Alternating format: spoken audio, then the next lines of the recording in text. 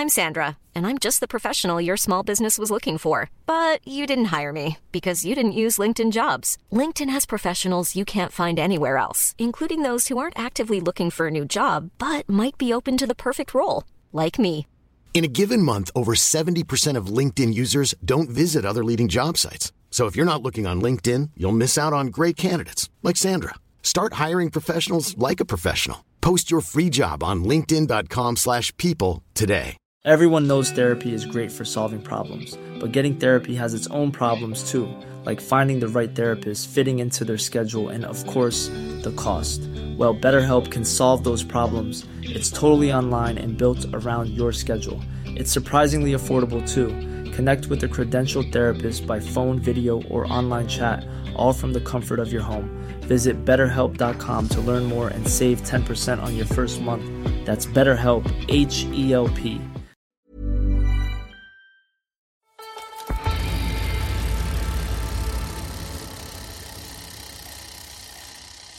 Issue 110 of Rouleur magazine will be with subscribers very soon. It's the Classics edition, with stories on Paris-Roubaix, including an interview with last year's winner, Sonny Colbrelli, classic photos from the Classics by Graham Watson, and a ranking of Belgian beers by Andy and Vince of the Deserter blog, who are on this podcast in a while. Before that, I sat down with Rouleur's executive editor, Ian Cleverly, and staff writer, Rachel Jarry, and we were soon discussing the subject of one of the other feature interviews in the edition, Tadej Pogačar and his astonishing 50-kilometre winning breakaway in the Strade Bianche.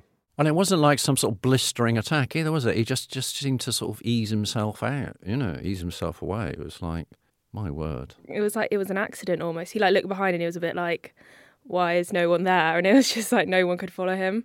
Also, he was impressive, like technically as well. I thought, like actually on the descents and stuff, he's actually a really, really good bike handler. It's not just that he's like super strong. He was cyclocross champion at one point, wasn't he? I think. Yeah, I think he was Slovenian cyclocross champ. Yeah. Yeah, and you could tell that going down the hills because he was sliding, but he didn't look worried about it. No, he didn't. And I think like he was really impressive, and obviously that's kind of what everyone's going to be talking about. But you should look at kind of the podium as well, like Valverde coming in second. Like I think that's his career high finish at Strade Bianche, and it was quite good to see. Like he was like kind of celebrating going over the line for like second place, and yeah, that was pretty impressive. It was kind of overlooked, wasn't it? Yeah. Because Pogačar was very much the big story, and it was like, oh my word, Valverde just like, at his age, shouldn't say that, but it's true, isn't it? It's like. Brilliant ride. Some other interesting events on the men's edition. A couple of crashes which probably did alter the course of the race. The one that particularly struck me was the one that took out Alaphilippe. Alaphilippe always crashes with style, doesn't he? Such a plum. It was a beautiful somersault. Yeah. If that was high diving, he'd get maximum points, I think, for that. I did enjoy in the main photo. I think it was Luke Klassen that took it. The one that went viral. Is the look on the face of Lewis Askey, I think, who's a couple back from him, and he's got his cheeks blown out, and it's either in a kind of like uh-oh, or it's a okay, I got this, and he kind of got it, but I think he still went over, didn't he, with a few of the others. Yeah, I think he would get the prize for being like the quickest one to get back on his bike. He was literally like, it was so impressive. I think he'd been on the ground for like half a second and he just picked up his bike and got going again straight away. And Alaphilippe actually got back on and rode again, but it was fairly obvious heart wasn't in it from that point on, I don't think, was it? Yeah, I mean, the great thing about Alaphilippe, even when he's quitting a race, he's still playing to the camera, isn't he? He's still looking to the camera and going, cut, I'm out. It's like, fair play to him, what a showman. Yeah, it would have been interesting to see actually, like, had he not had that crash, would he have been one who would have been able to follow Pogačar in the end or not? Because he had to do so much work to get back on, and then I think they kind of agreed he'd be working for Asgreen from that point anyway after his crash. But yeah, it's a shame we couldn't see him on sort of top form battling with Pogačar. It's weird the way that Strade Bianche, both the men's and the women's, has really established itself as a kind of early highlight of the season, because actually it's not been going for that long, has it? It's not existed as a race for that long. No, people talk in terms of it being a classic, and it's an instant classic. it's just a great race. So, people are talking about it being a monument, aren't they? Yeah, talking about it being indeed, the sixth monument, which would mean that Pogačar could become the first person to win 6 monuments. Can we see Pogačar winning Paris-Roubaix though? That's the one I'm not 100% That's convinced a big ask. on. Yeah. Well, we'll talk about Paris-Roubaix later in the podcast. The women's race as well. If anything, the women's race was a much better race, more entertaining race right the way to the end. Lotte Kopecky, what an amazing performance. That finish was like, that's the best of any finish of any edition of that race, I swear. The way she took that final corner and sort of put her in the barriers, whether she meant to or not, it was beautiful. It was like you just didn't know which way it was going to go. Like every single corner, it just seemed to chop and change. It was wonderful. And I felt a bit guilty for saying that, you know, I thought the men's race was boring in comparison, but the men's race was great, just in a different way. It just didn't have that absolute nail-biting finish, which the television director managed to miss. Yeah. I think watching Kopecky as well, what made it so exciting is like you almost thought she was going to go, like you didn't know she was going to hold on. And she had such a different style to Annemiek. She was sort of in the saddle. She just was like keeping her rhythm. And like the tension where like wondering if she was going to hold the wheel, because we've seen Annemiek ride away from people so many times in those situations. And the fact she held on, I was just like, I kind of didn't mind which way it went, but I just was like, it was just so tense. It was so exciting. Yeah, really good to see. I thought Shirin van Amrooy was a hell of a ride. I confess I don't know much about her, but I presume she's on your radar. Yeah, I have to say, like I kind of expected it because I was watching her in Les Samin, like I think that was last week, and she was literally smashing on the cobbles so fast. So I did kind of expect a good ride from her, especially with her background in cyclocross. Strade Bianche is going to be a race that she will do pretty well in. She's an exciting one for the future, I think. Exciting one for Roubaix, possibly, yeah. Yeah. It's so unusual, going back to that finish, it's so unusual to see 2 riders in a road race literally side by side for so long, isn't it? It's more like a track race or something that, ordinarily one of them's in front or is going for a sprint, but they were literally elbow to elbow most of the way up that climb. Yeah, that might have helped Kopecky as well, like you say. I mean, she's got a background in track, hasn't she? Track and cross as well. And so her bike handling skills were, pretty impressive on Strade Bianche. And she'd done so much work as well throughout the race. It wasn't even like she'd just been sitting in waiting for that final climb. She was just literally so strong throughout. And I think everyone was thinking, like, how can SD Works beat Van Vleuten after seeing her be so strong at Omloop? And that was kind of the way to do it. They just made it so hard for Annemiek that it was basically impossible for her to win at the end there. She just didn't have the legs because they'd exhausted her. Fortuitously, you've actually got an article, haven't you, in Rouleur 110, which is coming out very soon, about SD Works. You spoke to the riders and team staff. What is it? Because it was such a good performance by SD Works throughout that whole race. What is it about the team, do you think, that is really gelling now? I think it's just they managed to sort of have this understanding in the team that if one rider rides for one rider one day, then they'll get it back another day. And even though they have so many people who could win, they have the team manager Danny Stam. He kind of manages egos, and he can sort of mould a team of winners to make them sort of realise that if they all work for each other, the collective win is more important than those like individual victories. And they have a good balance between like young and old riders as well. So I think the older riders are able to kind of teach the younger ones what it means to ride in a team and how, you can't always go for your own victory, but one day your opportunity will come. And it's really impressive to see, because when they signed Kopecky especially, I was thinking it was a bit of a strange move for her to go to a team which had sort of all these world champions and everything when she was such a strong talent herself. But you can see it's really worked for her, and I guess you say like success breeds success, don't you? And maybe that's something else that really helps them, is that if you've got one person performing it sort of brings everyone up, it motivates everyone. Because Moulin Passio looked like genuinely thrilled with her third place, didn't she? Like, and it could have been any of the 3 of them that taken that win in theory, because they had Demi Vollering in that select group as well. Even though Kopecky was, I guess, the strongest candidate, Moulin Passio is not exactly renowned for sort of taking a finish like that. But you feel like any one of the 3 could have got it.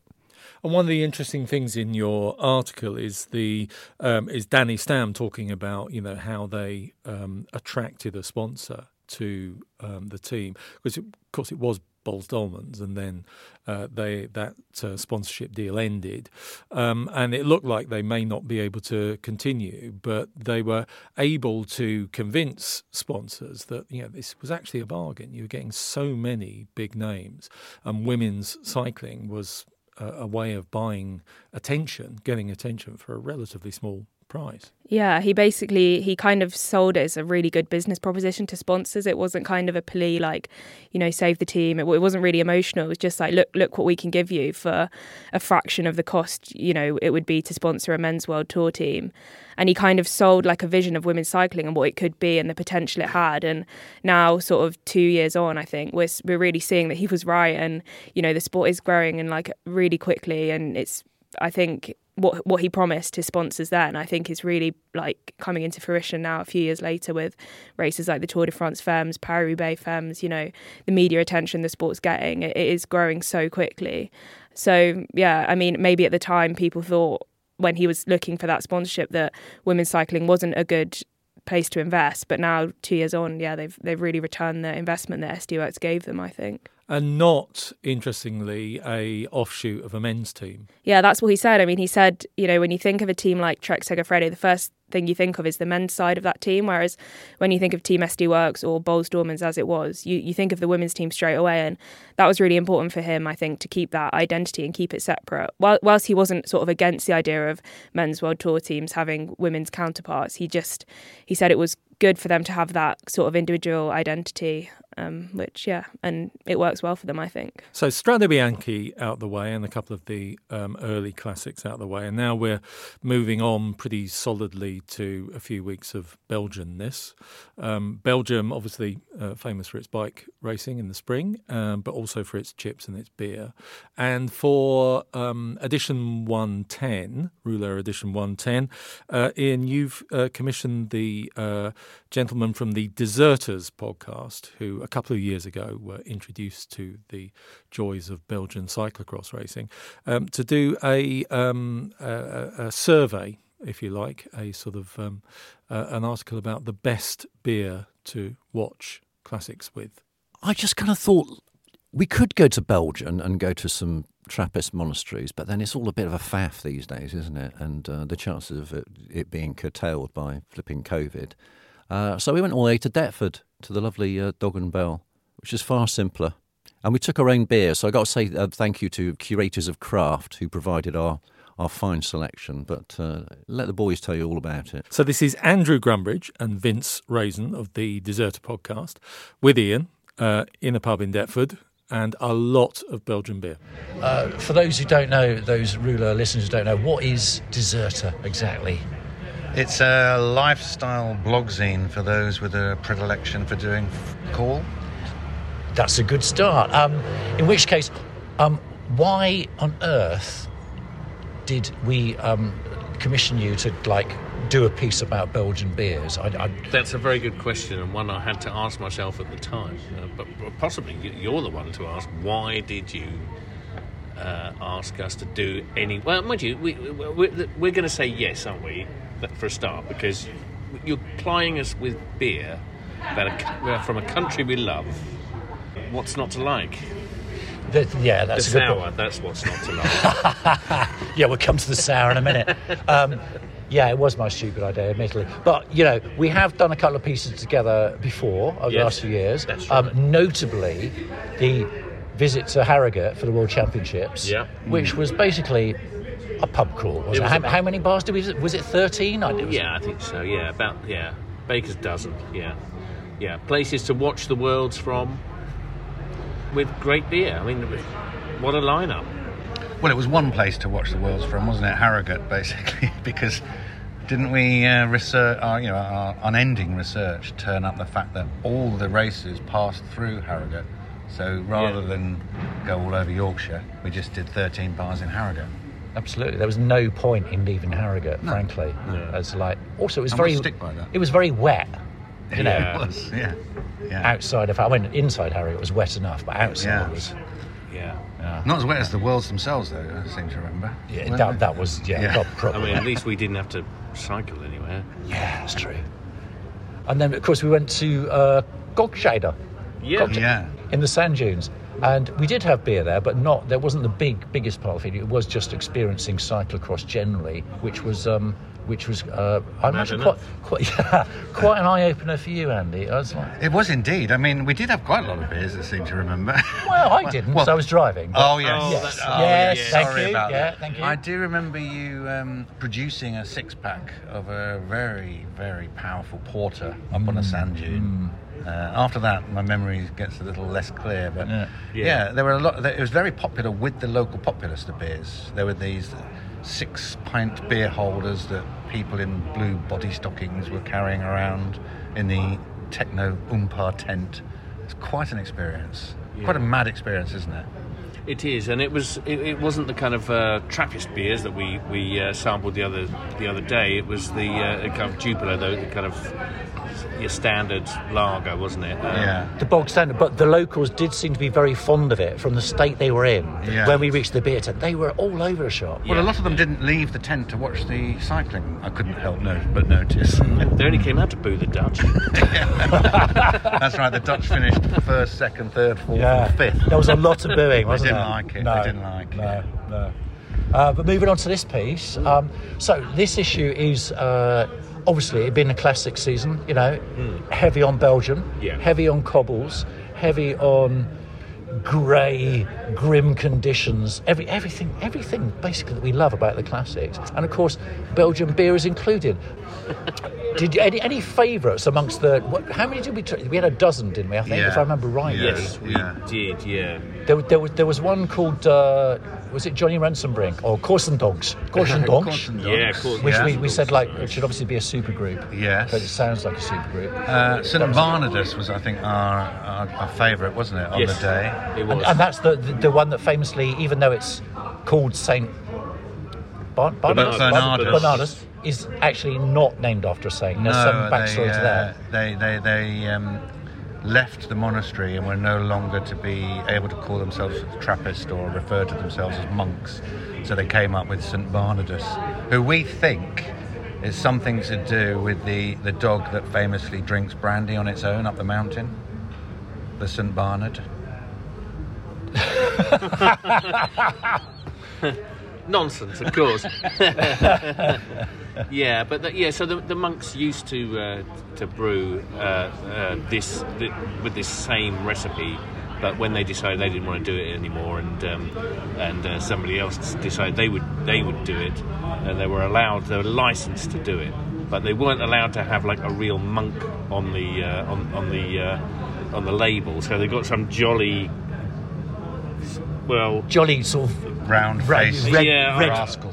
Yeah, rosy cheeks. Clearly been sampling the tipple. Cleric. He's had a few, hasn't he? By the looks of it. But that was our joint favourite, I think. That was our favourite. Yeah. Well, we did start with a kind of we worked our way up, didn't we? Because we started with something that was like 4-point-something%. That's right. Yeah. And wow, did it escalate quickly. I mean, 4.8% for the monks is a table beer. Yeah. That's their weak one. That's what they have for breakfast. Yeah.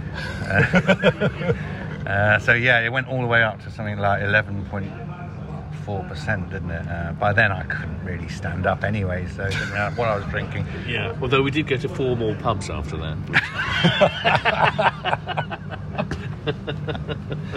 But we weren't standing, crucially. Any that you found disagreeable? I mean, I know there was one I didn't get on with, but I don't know if there's a consensus. The red ale. Yeah. The Grand Cru. The Rodenbach Grand Cru, which is known as the Burgundy of Belgium. Is that right? Because I was getting hints of Sarsens with a touch of kettle cleaner. It was quite horrific. That was about the time I ordered the chips, wasn't it? Because I think it was like, okay, I'm going to need chips with this. I don't think it was right. Vinny thinks it's actually meant to be like that. I think it is, I was starting to get used to it, but I thought, you know what?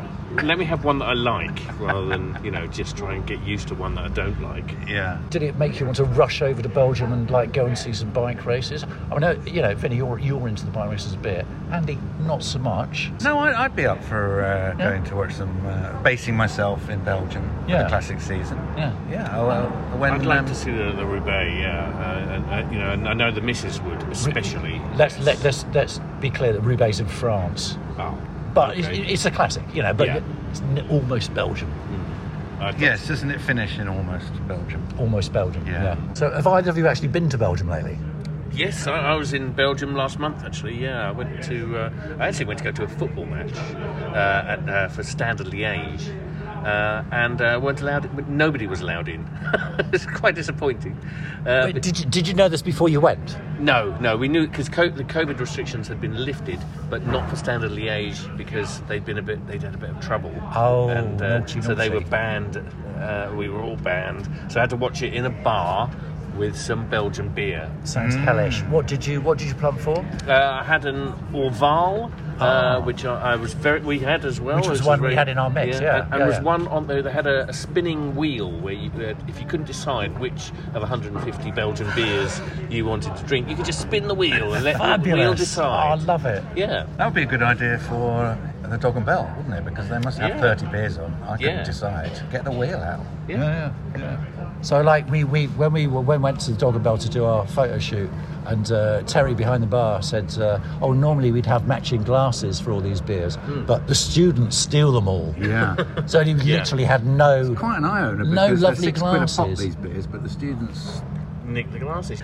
But yeah, Terry was saying the students roar through the beer despite the price, but they do nick the glasses. And then, Vinny, you were saying there's a bar in Ghent where the proprietor requires you to leave a shoe as a security for your glass. Yeah. So we suggested this to Terry, and he was like, well, I just end up with a pile of shoes. Yeah. Well, I think that just about covers it off, doesn't it? Right, that's good. So that's another £100, yeah? Yeah. Just text me. Fax. Can you fax? Thanks, guys. Cheers, Ian. And that's the guys from the Deserters podcast with Ian in the Dog and Bell. The Dog and Bell. The Dog and Bell. It's actually one of the finest pubs in the world. They do a World Cup of pubs every couple of years, and it was runner-up last time. I should mention all the pubs are in South East London, but still, as we know, South East London is the best place in the world. So, therefore, it's the second best pub in the world. And we are going to be talking a little bit more about the upcoming classics and Rouleur Edition 110 after a word from Orla. This is Rouleur Conversations.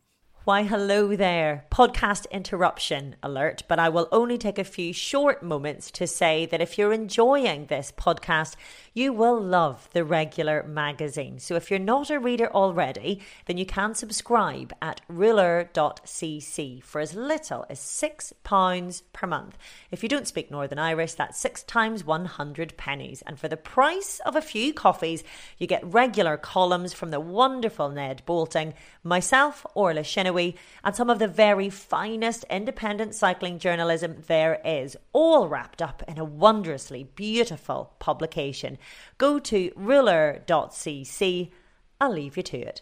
This is Rouleur Conversations. I'm Ian Parkinson, and I'm here with Rouleur's executive editor, Ian Cleverly, and Rouleur staff writer, Rachel Jarry. Now, edition 110 is coming up and should be in with subscribers next week, and it's pretty much a classics focused issue, isn't it? A lot of cobbles, a lot of Roubaix, a lot of Belgium, just all the stuff we love, and riders who love the cobbles, including Sonny Colbrelli, of course, who famously cried his eyes out after winning Roubaix last year. Rachel, you actually spoke to riders and team staff about the first time they'd been at Roubaix. What came out of that for you? I spoke to riders who've done it once, and then I spoke to people like Matt Heyman who did it so many times. I don't like way over to sort of 10 times. And I think it was quite interesting to sort of see the contrast between riders who still were really excited about it and sort of really believed in like the Roubaix dream, and he was a bit more sort of like aware of how hard it is and how brutal it is, really. But yeah, I don't know. I think the main thing to take away from it was just that it's such a hard race, and just getting to the finish is an achievement for most people. And I think just because of the gravity of what it means to ride Roubaix and finish in that velodrome, just making it there was the main focus for a lot of riders. It almost didn't matter where you were going to finish. It was just meant so much to them to actually ride into the velodrome. And you also spoke to mechanics and DSs, and you forget it's not just obviously it's a really hard race for the riders, but it's quite a hard race for the rest of the team as well, isn't it? Yeah, I spoke to Risto Usin, who's a mechanic for Bora Hansgrohe, and he's done it quite a few times, and he was just saying it's really important for him to kind of stay focused, because he's obviously seeing all these crashes around him, and he's got to focus on just his riders, as hard as it is to kind of leave another rider from another team on the ground who needs a wheel or something like that. He has to just focus on where his riders are and keep a calm head, even though it's like the most chaotic race ever. Especially like last year we saw the wet edition, and I think that just made it even more challenging for mechanics because there was so many crashes, so many punches. So it's a race of luck as well as a race of strength, I think, who can kind of get through it with either no punches or the smoothest wheel changes. And I think when he was saying he's serviced Peter Sagan as well in that race in the past, and he kind of was saying how it's quite a lot of pressure when you've got someone who might actually win the race. You can kind of, you can really make or break it for them. I got a little anecdote related to that years ago. I was in a Team Europe car covering one of the sectors of cobbles as a journalist, just in the back there to write about the whole experience. And we stopped at the sector, got out, and the fella who was actually the team doctor who was driving the car, because Paris-Roubaix, they pull everybody in, right? He hands me a gilet, a pair of wheels, and says, "Go and stand over there." And I said, whoa. No.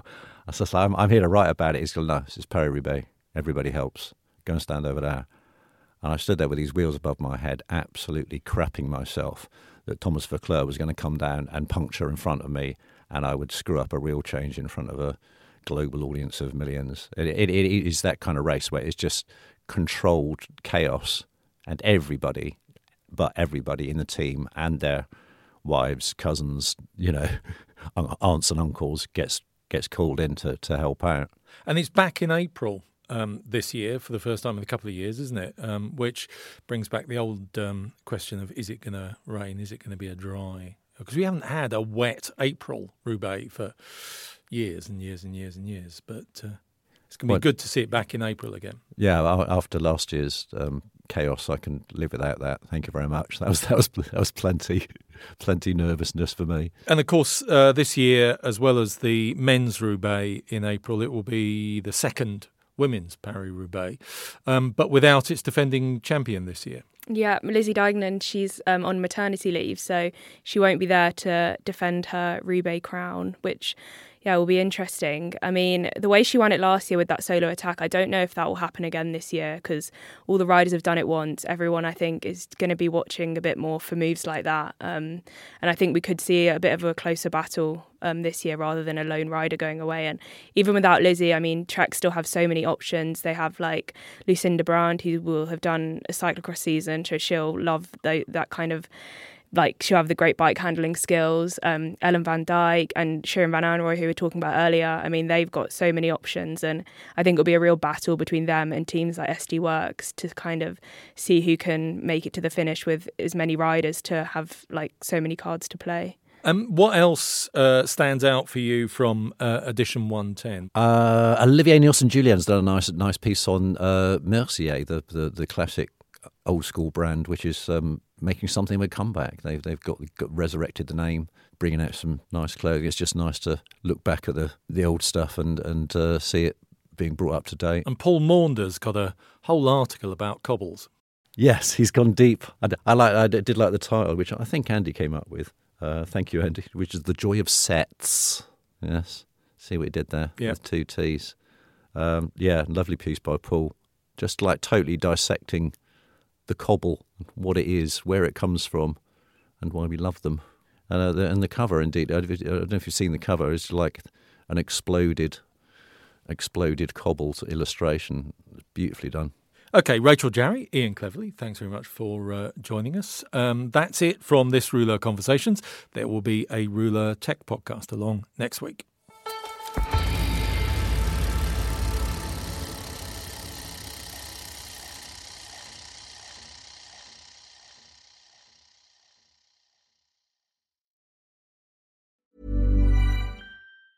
Planning for your next trip?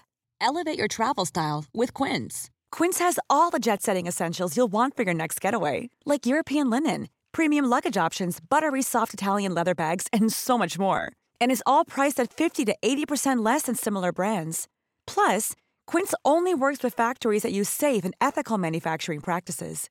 Pack your bags with high-quality essentials you'll be wearing for vacations to come with Quince. Go to quince.com/pack for free shipping and 365-day returns. Imagine the softest sheets you've ever felt. Now imagine them getting even softer over time. That's what you'll feel with Boll & Branch's organic cotton sheets. In a recent customer survey, 96% replied that Boll & Branch sheets get softer with every wash. Start getting your best night's sleep in these sheets that get softer and softer for years to come. Try their sheets with a 30-night guarantee. Plus, get 15% off your first order at bollandbranch.com. Code BUTTERY. Exclusions apply. See site for details.